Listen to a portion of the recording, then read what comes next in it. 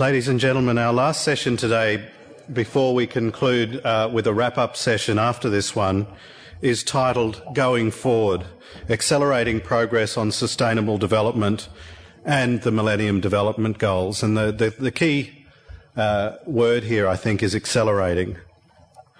It is my pleasure to welcome the chair of this session, a very good friend of the Lowy Institute, Ms. Wendy McCarthy, AO, who is the chair of the Pacific Friends of the Global Fund to fight HIV/AIDS, tuberculosis and malaria.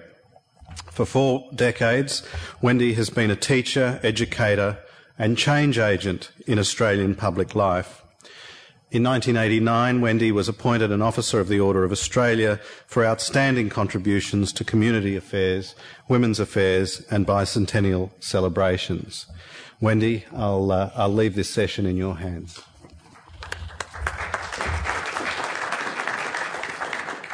Well, thank you, Michael, and it's very good to be here. I would like to begin my session in a very traditional Australian way by acknowledging the traditional owners of the land and paying my respects to them. And if you haven't heard who they are in this territory, they're the Gadigal people of the Eora Nation, and a very significant people they were and are. This session has got my least 2 favourite words as its title, Going Forward. How could you do it, Michael? But as he said, the key word is really about accelerating progress on sustainable development and the Millennium Development Goals. A couple of weeks ago, I went as an observer to the Global Fund meeting in Geneva. And as the chair of the Pacific Friends, and we're the newest group of friends on the block, I was invited to observe the meeting. And it was a fascinating meeting, and I'm not unaccustomed to global meetings, having been on the International Board of Plan International for the last 10 years. And I do understand those sort of national play and power games. And I was very impressed with this meeting, but one of the things that I found most compelling was the discussion, very robust discussion, led by women about whether the Global Fund should move into the area of maternal mortality and deal with those goals 5 and 6. And I was thinking about that this morning when I was thinking about this session. And listening in the earlier session, the lunchtime session, and a bit like Bob McMullen, I've just arrived in from Melbourne, although Sydney is my home. And I was interested to hear the people say again, I think it was one of the women speakers again, who talked about the need, the grounding is always about education, that education is pivotal, and that particularly for women and for girls and for women's leadership. And sitting in the other session, it was clear that we still have a long way to go in this grouping to find leadership of women. And frankly, until we have a lot more of the leadership of women, and that means education and ensuring that girls get the education, manage to stay in primary schools, and in some of our neighbouring countries in the Pacific, that is a very big issue. We will not be producing outstanding women leaders to help us achieve progress in sustainable development and to achieve some of our Millennium Goals. We also, in the previous session, talked about partnership, and I was interested to hear Jeffrey Sachs say in New York last year that he thought the Global Fund was the best piece of development architecture that had been created in the last 2 centuries. Wasn't aware of much that had happened in the 2 centuries before that other than being colonised, so I'd let that go. But I've thought about it a lot, and I think it is that sense of mutual accountability that makes it an extremely attractive model, plus the constant sense that everything will be measured, that the metric is to be there, and if people don't perform, as has happened in our region, there will be a lot of discussions and the next amount of money will not flow. It's also a very inclusive way to see the world, and I frankly believe that in terms of development, inclusiveness is, of course, about gender, which is one of my passions, but it is also about children being in the centre and the lens of development very carefully looking at how we hear children's voices And in this region in particular, we have millions of children living in poverty. And that means that we have all sorts of poor social networks and in which they have to operate, and their chances of achieving their potential is very low. Today's session, we have a very interesting group of speakers, and I'm delighted that our first speaker is going to talk about,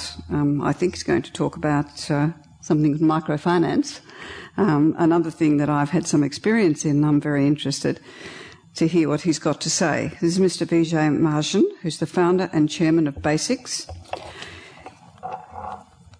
The BASIC Group promotes livelihoods for over 1.5 million poor households. It was established in 1996. It offers microcredit, microinsurance, savings, agricultural, livestock and non-farm enterprise development services and institutional development services. His presentation today is Enhancing Access to Financial Services in Developing Countries of the Asia Pacific, and this clearly has to be one of the pillars of accelerated development into achieving our goals. Mr. Marshan, over to you. Please welcome him. Thank you very much, Madam Chairman.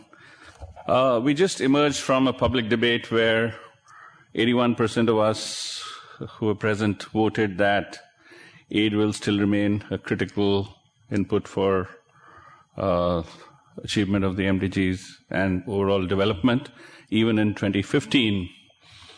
So, therefore, there seems to be no escape, either now or in 2015, from doing it more effectively, and perhaps in a morphed sort of way, perhaps not as morphed as we saw in the morning presentation, where the one about AusAid becoming impact leader. But nevertheless, we do need to find ways in the interim to accelerate progress, and capital in that is central. However, till fairly recently, and microfinance is about 20 years old really, in any significant sense, flow of capital almost always meant a macroeconomic flow.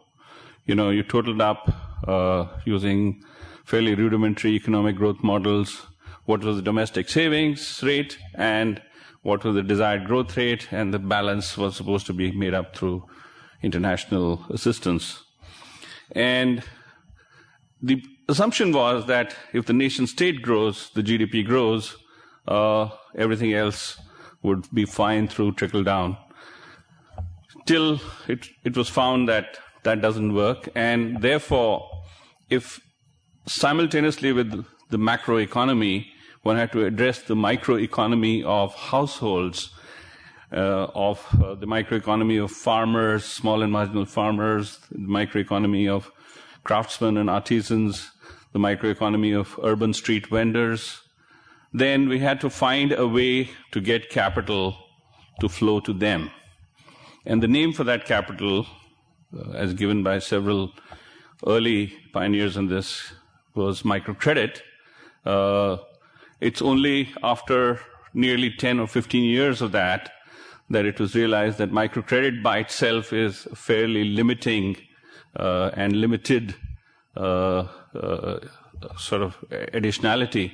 And really speaking, what poor households need is enhanced access to the whole range of financial services. And in that, savings and insurance are critically important because there are lots of shocks and risks in the lives and livelihoods of poor people. And savings is a way of absorbing some of those shocks, and insurance is a way of mitigating the financial impact of some of those risks. So micro savings and micro insurance got added. And then as it was again found that a large number of poor people had at least one or more member of the family going out of the village to the big city, the capital city, or sometimes outside the country's boundaries to work and had to send money back. So remittances and domestic money transfers became an important service as well. And then as government started making transfers of cash to households, then government payments have increasingly become yet another important financial service. So today's microfinance 2010, is actually at least savings, credit, insurance, and remittances and payments, if you want to separate the two, just to be technically correct. And perhaps in some countries where the dependency ratios are increasing and the demographics are changing, although most developing countries, the median age is around 20 to 25, but there are some countries where the aged are becoming a significant proportion of the population. Even micro-pensions is going to be an important microfinance service. And even if it is not, as the median age is still very, very young, this is indeed the best time for developing countries to install lifelong and universal health insurance programs. In fact, Dr. Sen and I have recently co-authored a paper which will be coming out in the Lancet next month, where we've argued that lifetime and universal health insurance is necessary. And given the demographics, current demographics of developing countries, this is the best time to install those, just as we should install pension systems, because for a long, long time, the drawdown on the system will be significantly lower until by that time the capital base can be built.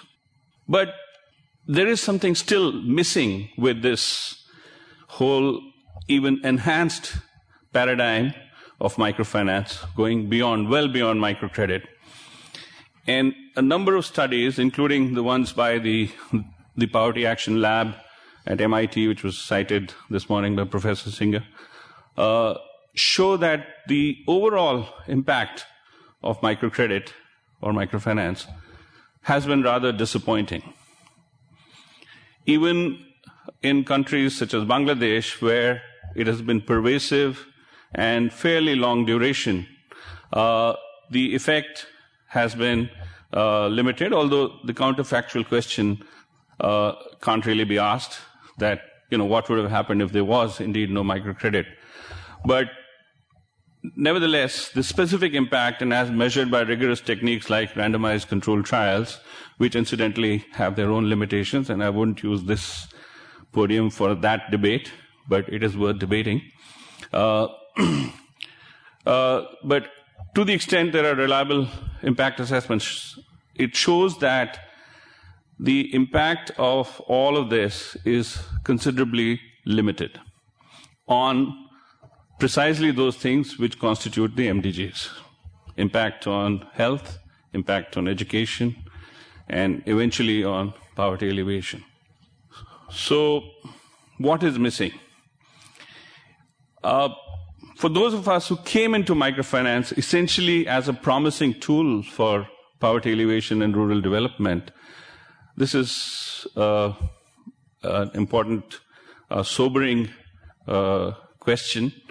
And within my own organization in Basics, we encountered this reality actually far back in 2002 when we did our own first impact assessment after 7 years of work. And we found that only about 52% of our customers who had been borrowing for 5 years or more and successfully repaying, only 52% of them had any significant enhancement in income compared to a control group. Another of the remaining 48%, 25% had basically no change, or very minor, statistically insignificant. And 23% actually reported a decline in incomes. And by the time that data came out, the agency, which is doing the study, had gone away. And while we raved and ranted against their methodology and all of that, eventually we collected our data sets and went and visited a smaller sample of the households which had reported a decline in income. And very briefly, we found three sets of reasons due to which they were facing that situation. One was that their lives were full of completely unmanaged risk. People were dying, breadwinners were dying, livestock was dying, crops were drying up or getting flooded out. There were thefts and fires in the little shops that they had, all kinds of incidents. The kind of incidents which, if they happen to any of us, would be distressing, but will not make a significant dent on our personal net worth. But for a poor household, they used to wipe out, usually, the total household net worth. And therefore, installing a whole suite of microinsurance products became our first ameliorative for that finding. And I'm happy to say that since the time we pledged to do that from 2003 onwards, we now have 2.5 million insurance policies extant with 1.5 million of our customers. Some of them have multiple policies for different things. And this covers life, health, livestock, crop, and non-farm enterprise assets. And I've now actually come to believe that offering microcredit without offering microinsurance is indeed probably irresponsible, because the intrinsic risks in several of the activities that the poor undertake are far higher than the 1 or 2% default rate that most microfinance institutions are willing to accept. And if so, then basically we're making the poor pay or repay loans out of cash flows from other activities, and in a sense, leaving them with the burden of the microcredit. But the second important reason that we found as to why 23% of our customers had showed a decline was that whatever they were doing, whether they were small farmers, whether they were livestock rearers, artisans, craftsmen, whatever they were doing, basically it was very low productivity. And since the market eventually rewards you for your productivity, so there was no way to enhance their income except to enhance their productivity. And that may mean new agricultural techniques, new improved seeds, new agronomic practices. In case of livestock, veterinary care, livestock development. In case of non-farm products, new equipment, new technology, and so on. A whole plethora of things have to be done to enhance productivity. It sounds like a simple phrase, but when you sit down and parse it for the 85 activities for which we give loans, it is a lot of different things that need to be done. And finally, the third thing that we found was that if after all the risk and the low productivity, they still managed to produce something and took it to the market, they got the worst possible terms of trade. They had to sell for cash. People knew they were desperate. They had small lots. Transaction costs were high. And therefore, both on the inputs markets as well as on the output markets, small producers were at a great disadvantage. And so for the second and the third, what we've done is installed special sets of services. The first one we call agricultural, livestock, and enterprise development services, which are fee-based. There we have 500,000 customers paying us small fees, about $1 a month, for receiving training, technical assistance, and so on, and market linkages. But the third and the most important thing that we've done is to bring them together and organize them into informal or formal groups so that they can deal with input markets, output markets, common facilities, and with each other through economies of scale. So institutional development is what we call this third activity. So to summarize, if we have to enhance the progress towards sustainable development and MDGs, whatever is being done in the aid world, we subscribe to it, and I think all that needs to be done. But a lot more needs to be done at the level of the microeconomy of the recipient households.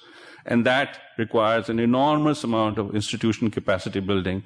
And some of the aid needs to go for that, and not just for the throughput. Thank you very much.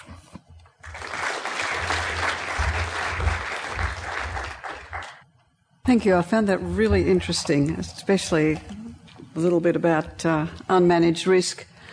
And I'm immediately going to put you in touch with someone who wants to open a big insurance business with the microeconomy, whom I had dinner with last night. So don't leave before I get you to talk about it.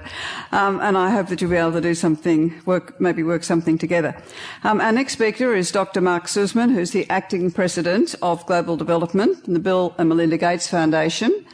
And I must say I'm very appreciative of the support that the Bill and Melinda Gates Foundation gives to the friends of the Global Fund, the Pacific Friends, and it has been a wonderful opportunity for us to work with my colleague Bill Botel in the Pacific and to have the relationship with Lowy Institute. So I would really like to publicly acknowledge that and say how gratifying it's been to have that energy being able to be put into this area, which is, as those of you who've come from the other parts of the world know, can be a long way away and easily forgotten.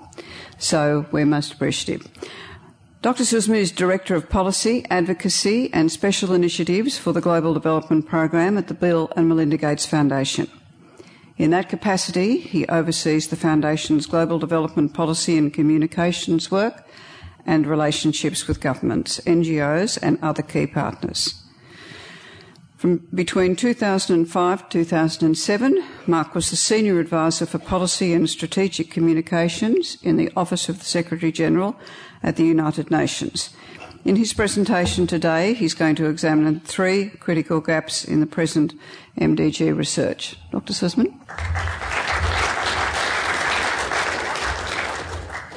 Thank you very much. And as you can tell from that introduction, I've been exposed as having come from the United Nations before going to the Gates Foundation. So I was sort of present at the creation of the MDGs and therefore beholden and embedded to them. But what was interesting when I arrived at the foundation just under 4 years ago was that while obviously they were widely understood, there wasn't really a huge movement to align our work necessarily with the MDGs, except so much as it almost accidentally aligned.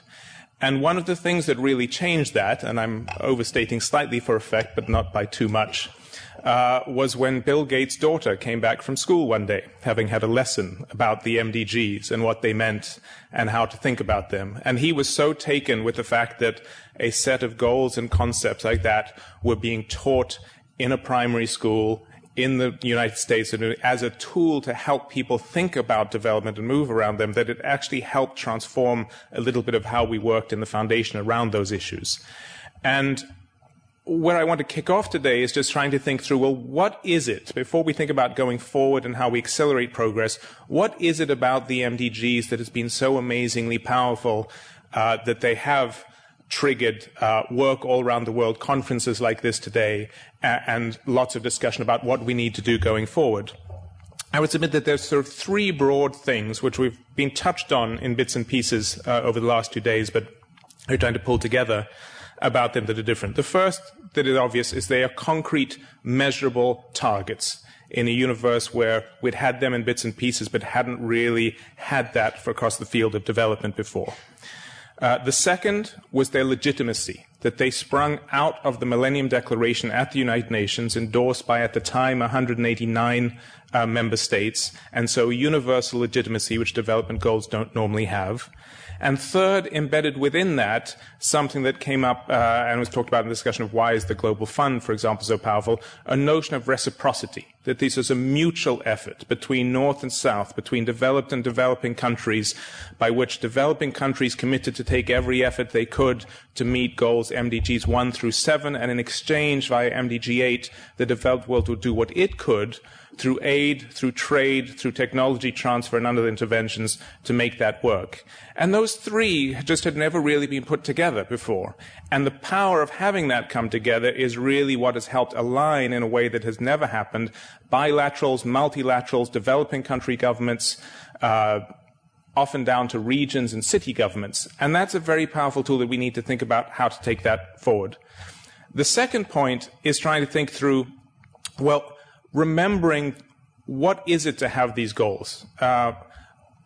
Bill Gates, again, to use him, and he's currently serving on an MDG advisory board to the Secretary General around these issues.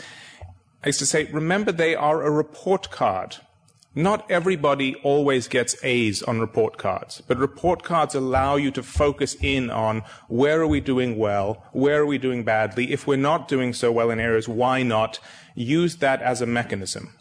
And remember always that the areas that the MDGs cover are ends, not means.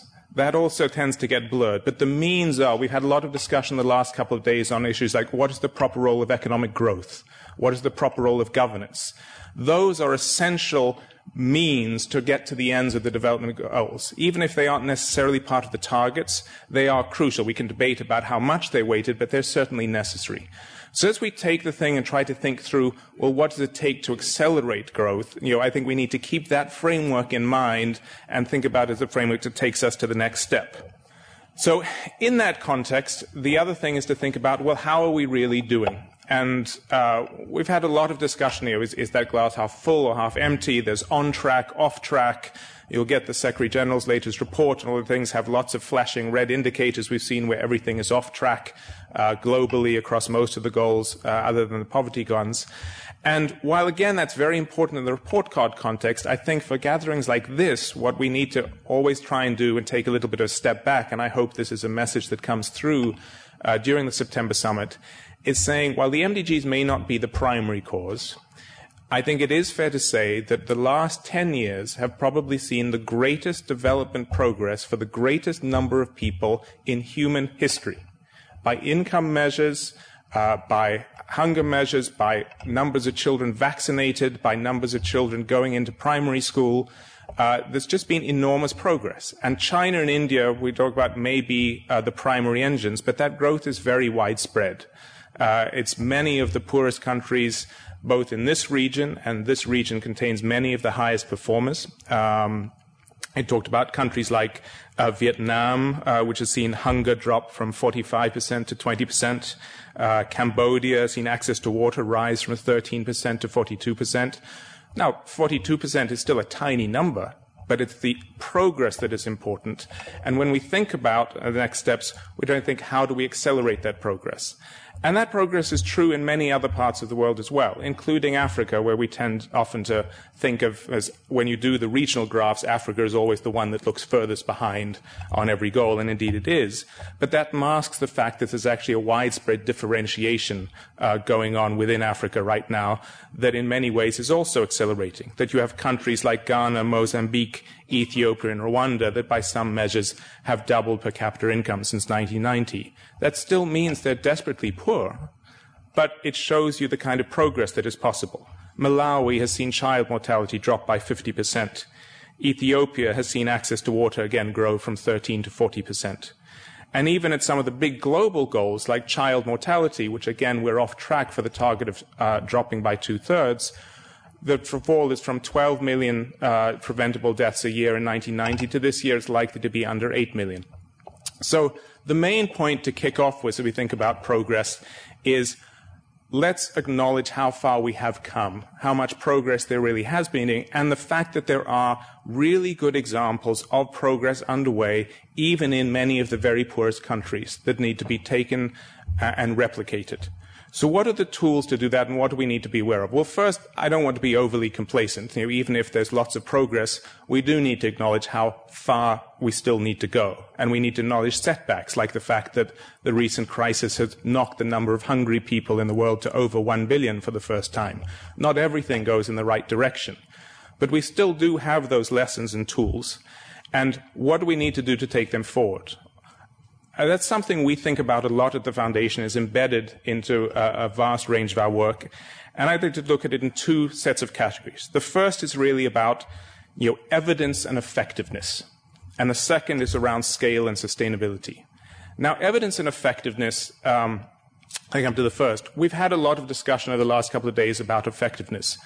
But the bulk of it has really been around the aid effectiveness agenda, the rhetoric around donor coordination and how far behind we are or are not in terms of achieving the various goals and setbacks. And I don't want to dismiss that. It's tremendously important, and you've heard from many of the statistics, including the very depressing one, which was new to me from this morning, that 5% of aid represents 50% of projects in the OECD, and it just shows you there's enormous progress ready to be made there. But the other side of the effectiveness thing is to say which interventions are actually the most valuable. And we've touched on that, Vijay touched on a little bit to talk around the Poverty Action Lab at MIT is that. But I think that's a tremendously important element. It's something we build into nearly all the work we do. We're supporting other initiatives like the international initiative, the Independent International Initiative on Aid Effectiveness. We call it IIIE, which is trying to provide these independent assessments. It's based in Cairo and works with both developing countries and donor countries and others to try and come up with these examples and replicate best practices and spread that out. And that's important, not just obviously in itself, but in the time we're at of huge fiscal crisis, another theme that has come up a lot in the last couple of days in donor countries, the burden of proof for people to take to their taxpayers in donor countries and say, here's why we need to keep spending aid. Here's why we need to come at the next level. We need to show that you're getting more and more value for money out of the dollars that are being dispersed. And the best way to get that value for money is by having much more rigorous effectiveness that looks at outcomes rather than outputs. As a community, the developing community has really been relatively late to the game on this. It's only in the last decade or so that that shift from money out the door to what are the results happening in terms of lives saved and livelihoods built that are really happening. And it's not an easy set of metrics to do, and I don't want to pretend we're nearly there. But we have made a lot of progress. The momentum is there. We're getting better, and we really need to redouble that and keep transferring those lessons and analyses. The second bit around that is around the scale and sustainability. That even when there are successes, so often they're at project level. They're affecting thousands of lives rather than millions of lives, and they're not necessarily sustainable either. And so what are the tools to do that? Well, for some, you aren't necessarily the sustainability is long-term. You will always need direct support for important interventions like vaccinations or things like that. But in other areas, and notably in an area like, say, food security and agricultural production, which is a big area of work that we are involved in, the tools of sustainability and scale actually lie in the interventions. If you can get it right, we have various interventions. I'm happy to talk more about them in the question time around. Some of them are about providing access to cash crops like coffee farmers in East Africa. Some of it is to create new markets for staple crops. But the essential vision behind it is if you can get improved crops, training, extension services, and other tools into the hands of poor smallholder farmers, who are the bulk of the world's very poor today still, primarily in South Asia and Africa, but including in a lot of East Asia still, you can have enormous transformative development impact, not just in terms of direct nutrition and income, but in knock-on effects. With more income, children are more likely to be allowed to go to school rather than have to work in the fields, that the income becomes self-sustaining, that you can build up critical mass, and we've seen that happen over and over again. Agricultural productivity has been key to development in nearly every country on the planet, I think with the exception of a few city-states like Singapore and Hong Kong and some of the oil-rich states in the Gulf. There's really almost no example of development that has taken place without a big sustained rise in agricultural productivity. And there are other examples. You've heard from Vijay on financial services and the tools and techniques of how to help improve that, and we work a lot in that area as well, including around areas of savings, particularly micro savings now, and recently launched a USAID colleague was talking about entrepreneurship and innovation this morning, and just 2 weeks ago we co-launched an effort in Haiti to try and incentivize, almost a challenge fund, to incentivize the creation of mobile money networks to almost try and help Haiti move into using mobile phone cashless economy, which is, it may or may not work, but it's very exciting. The potential is huge, and there are lots of examples like that. And then the next element that we need to just take those lessons to is say, how then do we disseminate those not just to the practitioners, but to the public? How do we get them better known? Because it's not really well known. The more common problem is what Bob McMullen was talking about this morning when he gets harangued on a radio show about why is all the money being misspent, or gone on consultants or is not having impact. We don't want to pretend and gloss over the fact that there is still a lot of misallocation and misspending and improvements can be done, but we can do a much better job collectively at pulling out those results and lessons. We have an effort that we do in connection with the One campaign called Living Proof, now on livingproof.org, if you want to look at it, which has just very tangible examples at the moment currently in health and a little bit in agriculture of success at work. We do some work with the Overseas Development Institute that you might hear about in the next session, really trying to identify a lot of country-level success stories, again, of the types I talked about and what's really worked within them. UNDP, as Helen Clark talked about yesterday, is today launching a whole set of case studies of 30 countries, really what's worked and what hasn't. And we need to get those out into the public domain. And those are really the key tools to acceleration, I think. So to wind up around it, I think what we need to do is not be complacent about what hasn't worked, but really reflect on what has. How do we really collate and collect those best practice examples from large and small countries and spread them and scale them and make them sustainable while continually improving? I think that's the real challenge. That's the thing that will take us to the next level of the MDGs, and that ultimately, once we get through this phase, is also what will help provide the foundation and framework for the next phase. As just in closing, I was always struck very soon after the MDGs were created. I remember going to a conference where an activist asked us, well, I think this goal is wonderful to aim at halving extreme poverty by 2015, but the first question I'm going to ask if I'm a poor person is, which half am I in? And I think as we reach the stage and we acknowledge the progress we have been made, we also need to think through, we need to get to the level where it is about getting to the other half as well. Thank you very much. Thank you. Our next speaker is Mr. Manar Pimblay, who's the Regional Director of the UN Millennium Campaign, Asia and the Pacific. He's a social worker by training and has worked on issues of poverty and low levels of socio-economic political development in India since 1977. In his presentation, he will highlight the context and importance of the upcoming UN MDG. Perfect timing to hear from you, Manar. Thank you.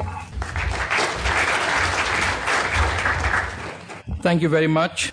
Let me start by thanking Lowy Institute as well as OSCED for really bringing this multi-sectoral group together, from private sector, from governments, from multilateral agencies, bilateral agencies, civil society. The only missing piece I find is there's not a very strong presence of media, because I think it's important to bring all of these actors together for the collective efforts towards the last leg or the last lap of achieving MDGs. I'm fortunate because I'm the last speaker, so some of the points that I wanted to cover, Mark has already covered them very, very eloquently. But let me start by saying that the kind of tenacity that the Millennium Development Goals have shown in the last 10 years, I think needs to be noted. When 9/11 happened, there was almost, in the UN, there was almost thinking now with this 9/11 and the whole war on terror, the whole agenda, the global agenda, whether MDGs will get completely lost in that process or not. That was a kind of a thinking which was there. And MDGs survived 9/11. That, I think, is important to note that. When the whole climate change debate happened, I know within Millennium Campaign also there was a discussion that the whole poverty agenda, the whole agenda about the Millennium Development Goals will get completely sidetracked because there's so much of discussion and so much of buzz around the climate change. But I think the fact that this kind of a conference, well-attended conference is being organized in 2010 also shows that there is a level of tenacity that MDGs have. Even after global financial crisis, of course, we are facing some of the effects of it in some of the countries. But still, the Millennium Development Goal remain a core agenda. And as Mark very well put it, Millennium Development Goals for the first time have had the highest political commitment, 189 world leaders signing up to Millennium Declaration. So that's the highest political commitment that one has seen around the MDGs. I think that is a very critical starting point. It's the highest political commitment. Many times when I speak to my friends in the human rights circle, they say MDGs are non-enforceable. While the human rights instruments, when people sign up, they are enforceable. So I keep saying, but this is when you have the commitment by the political leaders around which you can hold them accountable. So that's a very significant kind of of a process that has happened around MDGs and gathering around all the bilateral institutions, multilateral institutions. Many countries, I know Professor Soleta is here or not, in Philippines, you have now many local governments doing their planning in the MDG framework, even the local authorities. So you have the whole integration of the MDG agenda in the national plans, in the states or the provincial plans, as well as the local plans. So that's a kind of impact that the Millennium Development Goals have had. I always say that looking at Millennium Development Goals without thinking of Millennium Declaration is a wrong way to go. Because for me, Millennium Declaration is a philosophical, ethical, and moral basis for Millennium Development Goals. So if you really want to understand the Millennium Development Goals in their fullest and really appreciate them in their full vitality, then you have to really get back to the Millennium Declaration, because that's the basis. And that is why one has to keep reminding oneself that don't only look at those 8 goals, now 21 targets and 60 indicators, but look at the Millennium Declaration, because that for the first time in a way combines the 3 major discourses in the world: the discourse around human rights, discourse around human security, and discourse around human development. These 3 discourses are woven together in the formation of the Millennium Declaration. And from that perspective, in a way, the vision document for the next millennia for the human civilization is the Millennium Declaration. And from that perspective, I think it is important to keep visiting and revisiting the Millennium Declaration to get our inspiration, to get why we do what we do, is because that's always important. Not only what concrete results we achieve, but the very reason d'etre of what we do is in the Millennium Declaration. And from that perspective, I think that becomes very important. I think the reasons what Millennium Development Goals have been able to achieve have been discussed, and Mark has also put very strongly the kind of advances, though not adequate, but still huge amount of movements in some of the poorest countries of the world. Those countries which have had tremendous amount of civil strife, tremendous amount of political instabilities. The region I come from, South Asia, look at Bangladesh, look at Nepal. Last 10 years, huge amount of instability in the countries. But in spite of that, the number of goals on which there has been a tremendous progress in both these countries is heartening. So I think, and the number of examples that Mark gave, which I don't want to repeat, but there are very, very important examples that have come. Those countries where the political leadership has been on the top of MDGs have been able to bring about a huge amount of change in terms of aligning themselves. I have had instances where some of the chief ministers in a country like India talking to us in a private, saying that, I want MDGs to be completely out of corruption area, and I'm trying to tell my ministers, which basically means you may do corruption in other areas, but not on the areas of MDGs, not on the health and education. That kind of a thing in private conversation. People have shared some of this kind of thing because they think it is important, because for a politician, it is important to deliver if he or she wants to get re-elected. So I think from that perspective, the tenacity of MDGs, the relevance of MDGs, and the fact that they are here to stay at least for next 5 years, and beyond next 5 years, what is now established very clearly is what gets measured, gets counted. So from that perspective, whatever comes up after 2015, there is a kind of a movement that there will be some kind of a very concrete outcome-driven goals that the international community will set up and will be interested in following up. And that is the kind of a thing that has got established. Now, looking towards this 2010, it's a big opportunity because it's a 10-year review. What do we need to focus for the 2010? I think that's a kind of agenda. And I have been talking about 3 things that are very critical from the perspective. And many of them are on same lines that many of the others who have spoken. I'm just trying to combine them together. One critical part is to focus on both what you call Goal 8 countries like Australia and Goal 1 to 7 countries like the developing countries coming up very clearly with breakthrough plans for accelerated achievement of Millennium Development Goals in the remaining 5 years. That is very critical. So wherever you are, whichever country you are, try and work with your government, push your governments to come up with how do we accelerate achievement of MDGs in the country that you come from. So coming up with the breakthrough plans is, I think, one of the critical agendas that we from the Millennium Campaign are pushing all along. Second outcome that we are looking at and that we are pushing for is, again, being talked about quite a bit in this conference, is the issue of we need to bring in the debate of inequality as part of the Millennium Development Goals. So we don't need to create a new goal, but even the existing indicators need to be tempered with the issue of inequality very clearly ingrained as part of those indicators, because that's very important. Otherwise, there is a kind of when you look at only aggregate figures, they hide the issues of gender and gender inequality. They hide issues of ethnic minorities, religious minorities, and the impact on those communities. They also hide the whole issue of disabled people, issues of marginal geographic regions. So I always keep saying 3Gs, the gender, the marginal geographic regions, and the social groups, which are not in the forefront. Because many times aggregates can hide the nuanced situations of these countries, of these groups. What is important is to highlight that, to make them visible.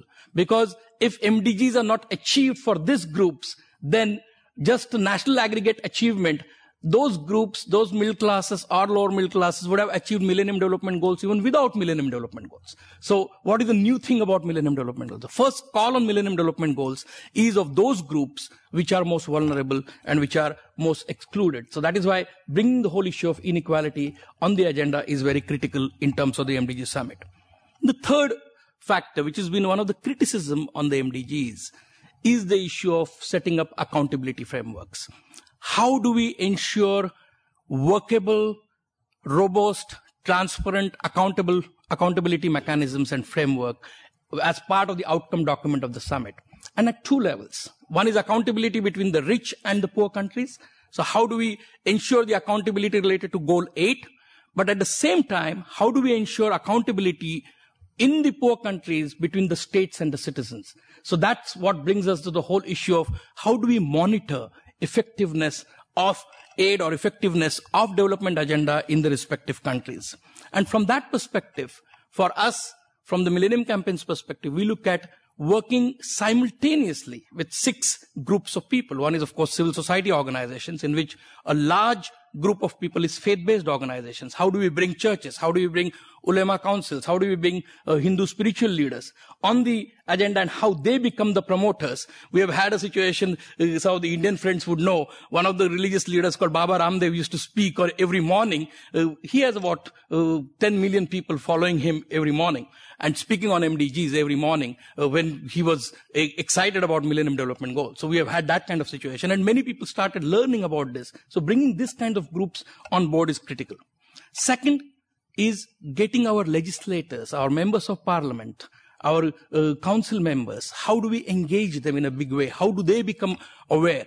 We have been engaged in a process of forming groups of parliamentarians who can actually hold governments to account on the floor of the parliament, on the floor of the Congress, on achievement of MDGs. Bringing local governments. Somebody mentioned yesterday local governments, the significance of local governments.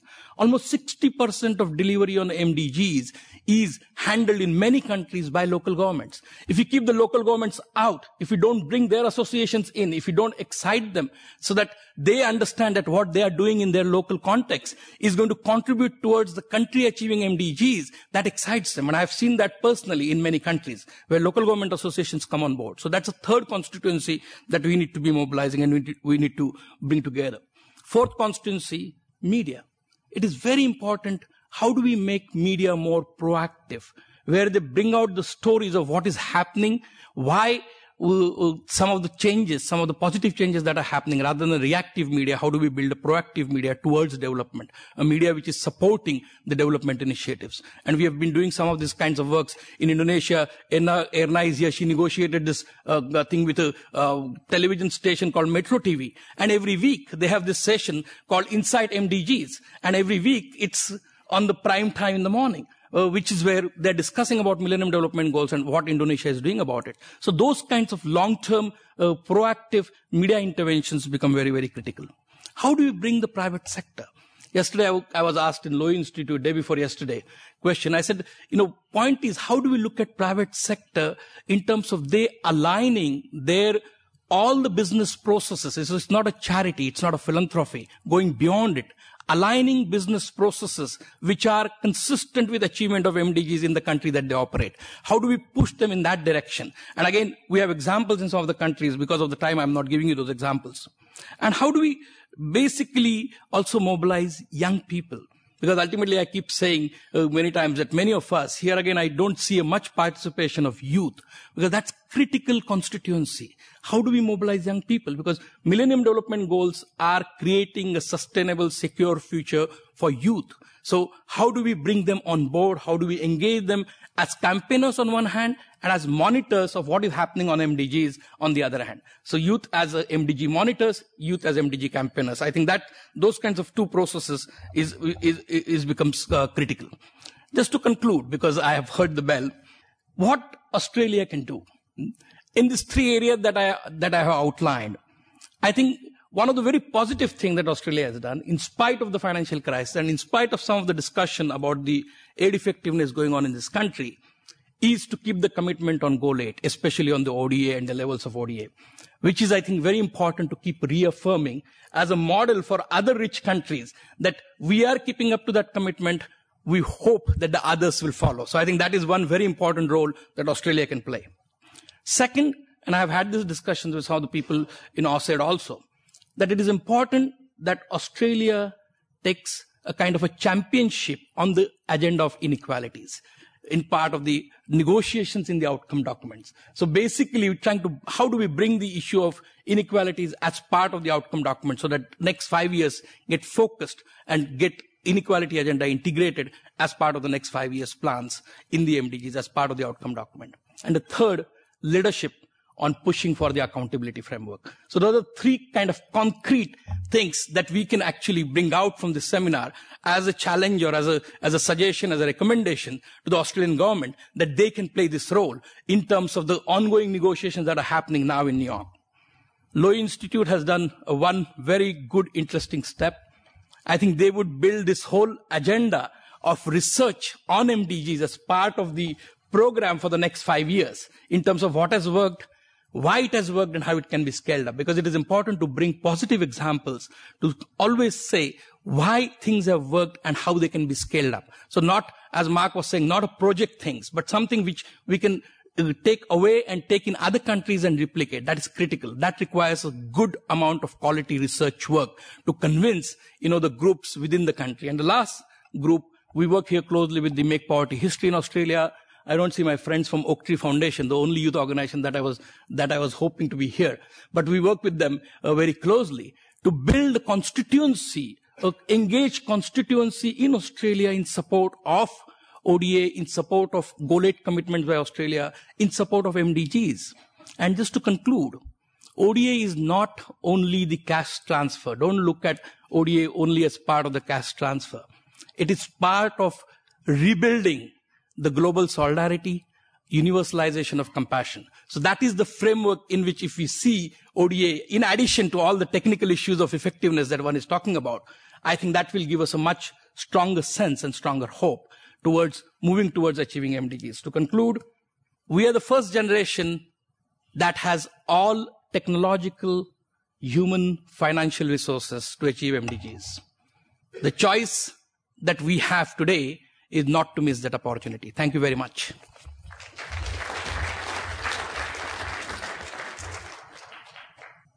I want to first of all thank you very much, each of our speakers. There is a very strong concurrence in the ideas that you put forward. So could you first of all just thank the speakers in the very traditional way for their presentations and then start thinking about your questions.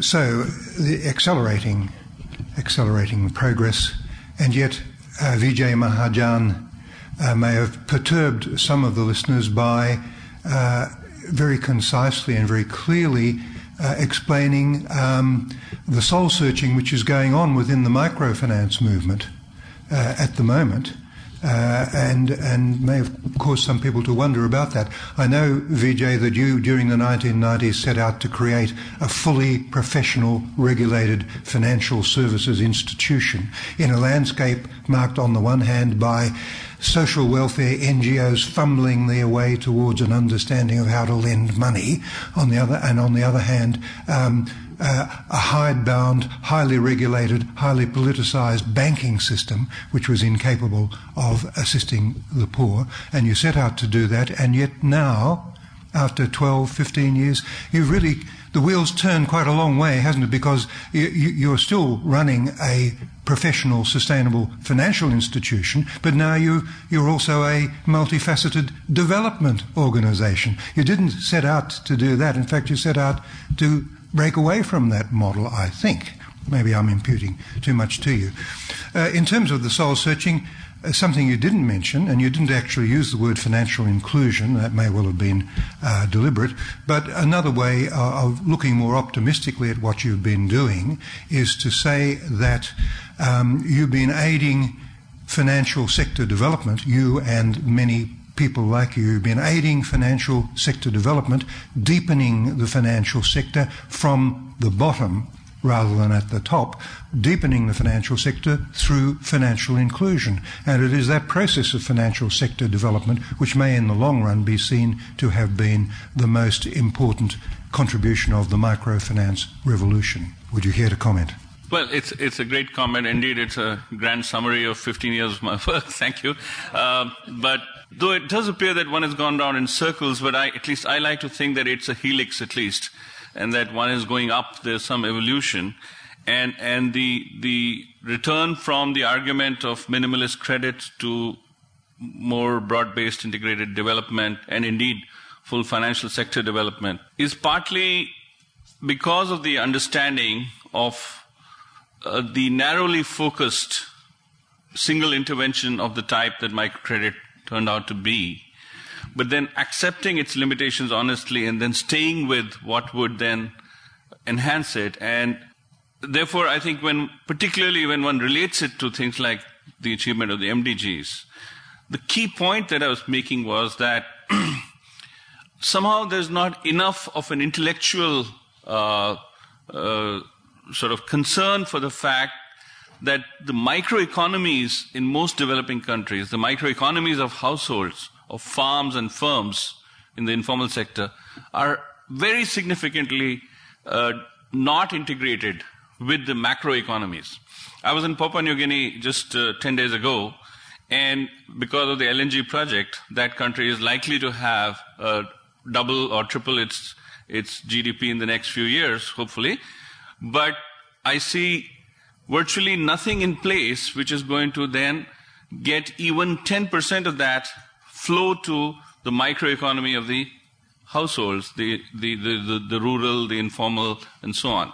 And I think the key point that I'm making is that the MDGs also, the whole discourse of MDGs is making that mistake, because progress about MDGs is going to happen at the household level first, and not at some aggregated nation state or even aggregated province or aggregated district level.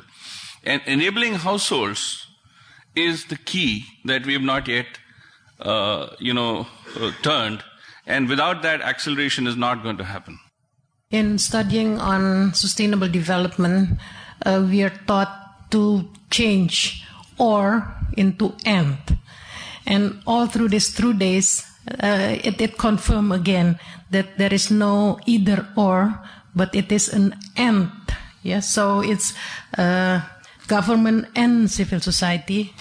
Yeah, not civil society only or government only, and government and civil society and private sector, growth and social justice, formal ODA and private and individual funding, foreign aid and internal budget, MDGs and climate change. So we should not, and I want to repeat again that the way forward is really implementing holistic approach, yeah, a multi-stakeholder approach, as well as building synergy. And that is what we have continuously forgotten in this last 10 years. We return to to the small sector that we're in. And I think that for future, to accelerate that, building this and instead of either or culture is what is needed. Thank you. Good afternoon. I'm Eddie from the Philippines. I just like to point out two things. The first one is one thing that we should do really is to localize the work on MDGs. That means working with the subnational levels. And in the Philippines, for example, the mayors, the governors, the local government, down to the villages are very important because in our decentralized mode, it's the local government that are charged with education, with health, with environmental sanitation. And I'm part of a foundation, we call it Kalimpok, that tries to incentivize doing good.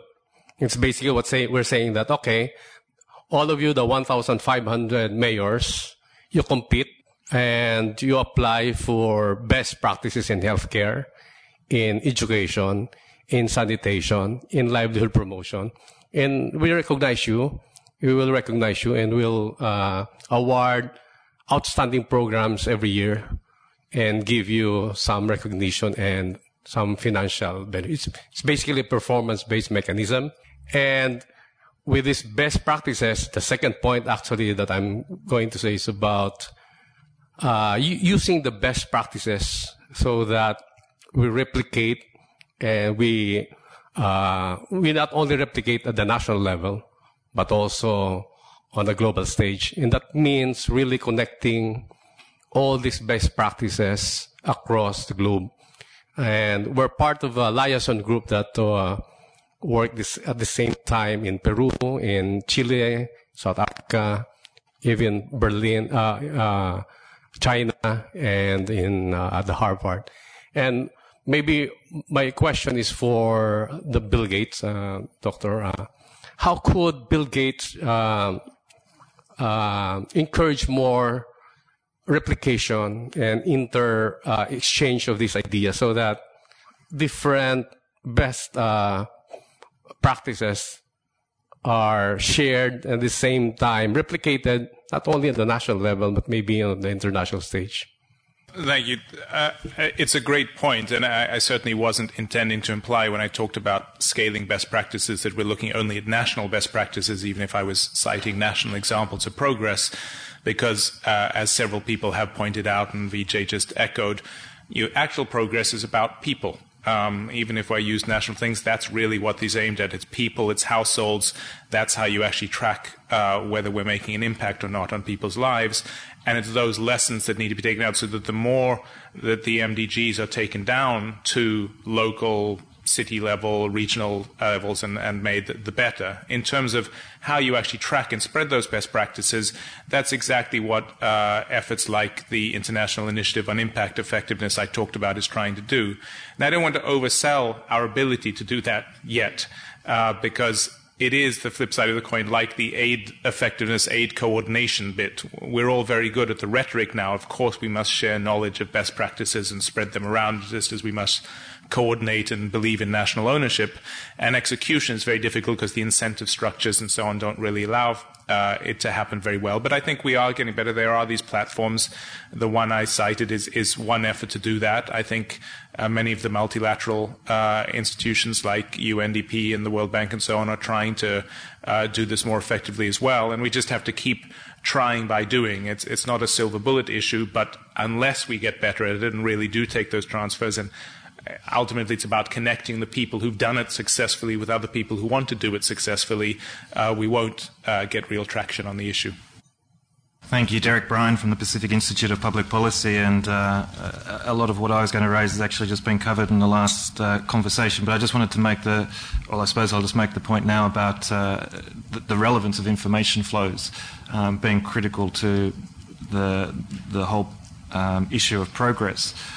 Whether it's about getting success stories out or sharing experiences, or whether it's about creating a more inclusive and informed policy dialogue and getting this information into the live policy debate. And I think everyone would agree that it's more than just a PR exercise. It's about understanding the local social and political framework or landscape and actually framing the message and framing the information flows into that context. But I also recognise that, as an organisation that set up precisely to try and facilitate that in the Pacific, that generally within an industry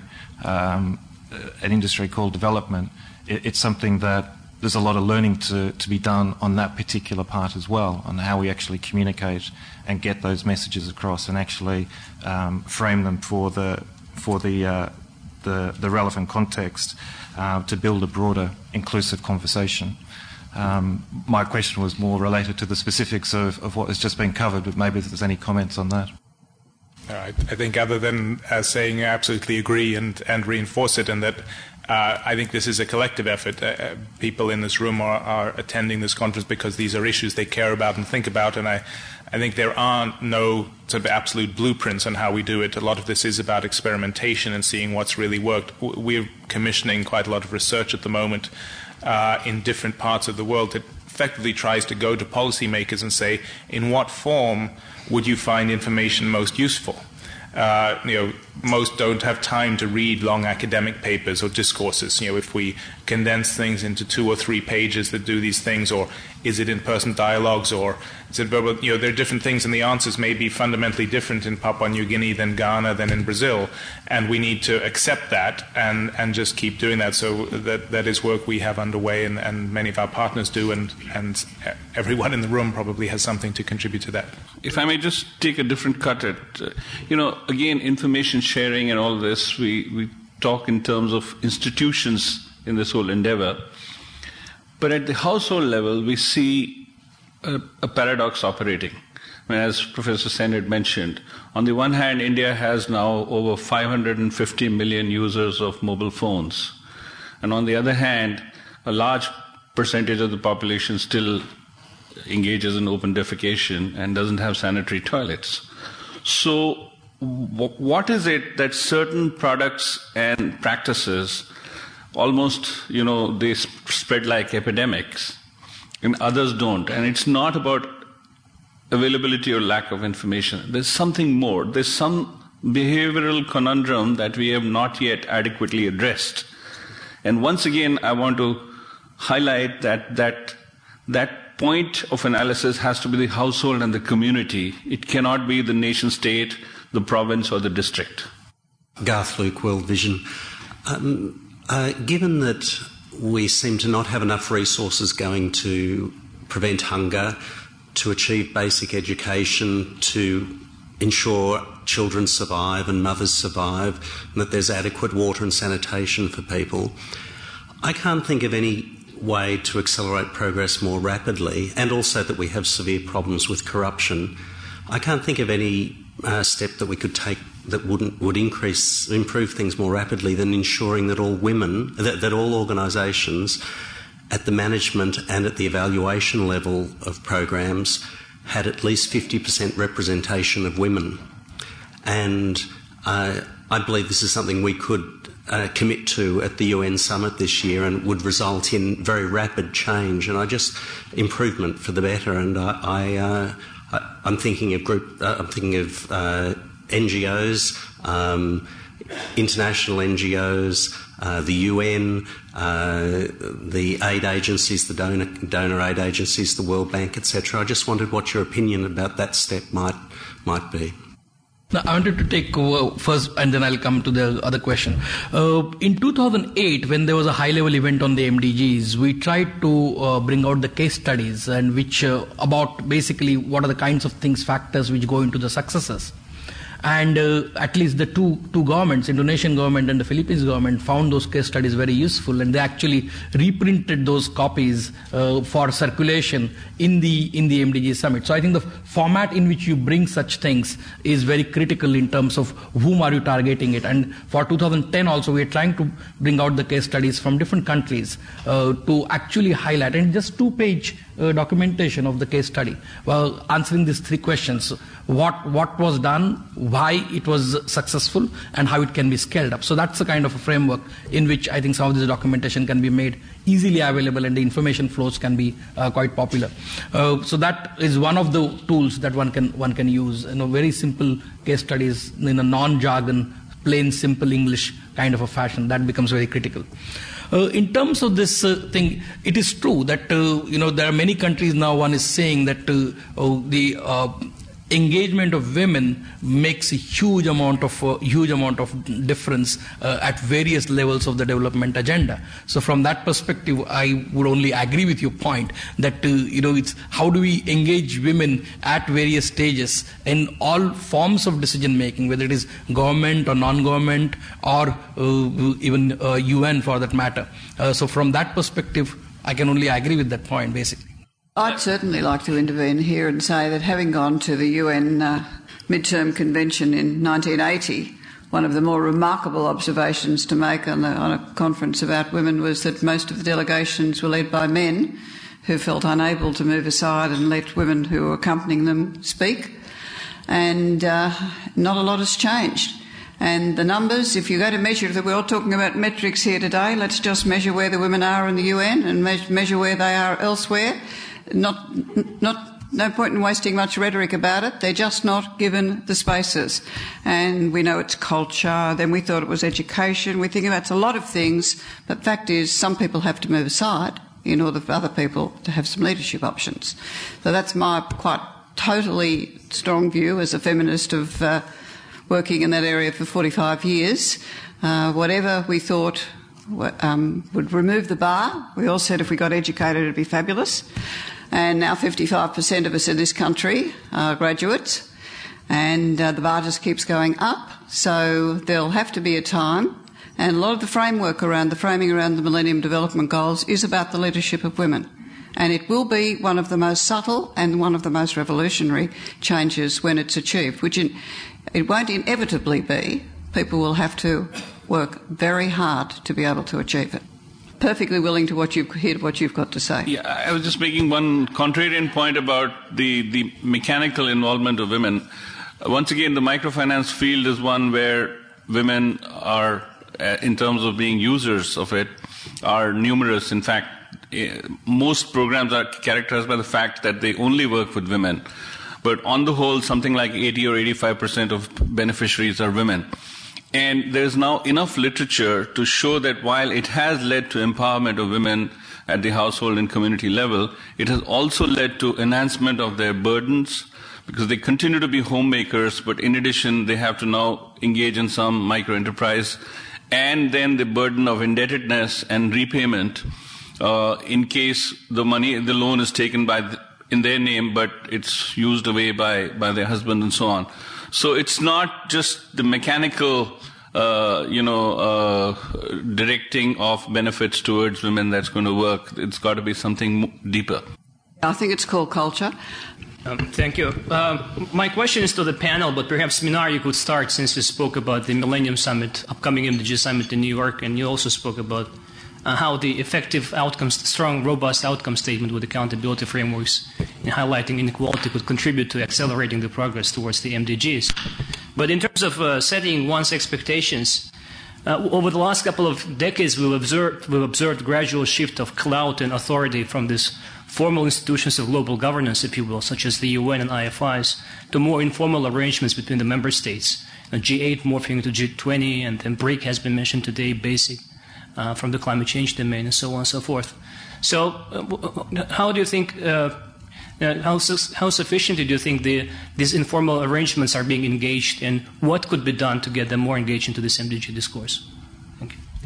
I think the key, from my experience, is the citizens' mobilization in the respective countries. If you actually look at the present form of the outcome document, it's not a very hopeful situation with the kind of tensions that are there between different groups, whether the European group or the group of 77 plus China. So you can see the dynamic of how it is reflecting in the outcome document.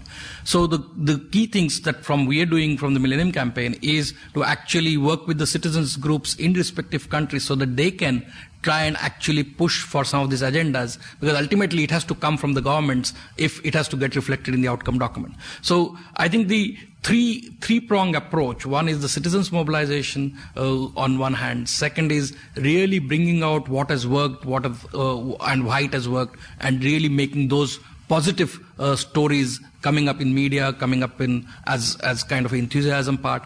And the third element is really focusing on what are the key policy practice changes that are required, that need to be undertaken. But that has to happen at the national government level, at the national level, because ultimately the outcome document is negotiated by the member states and not by you and me, basically.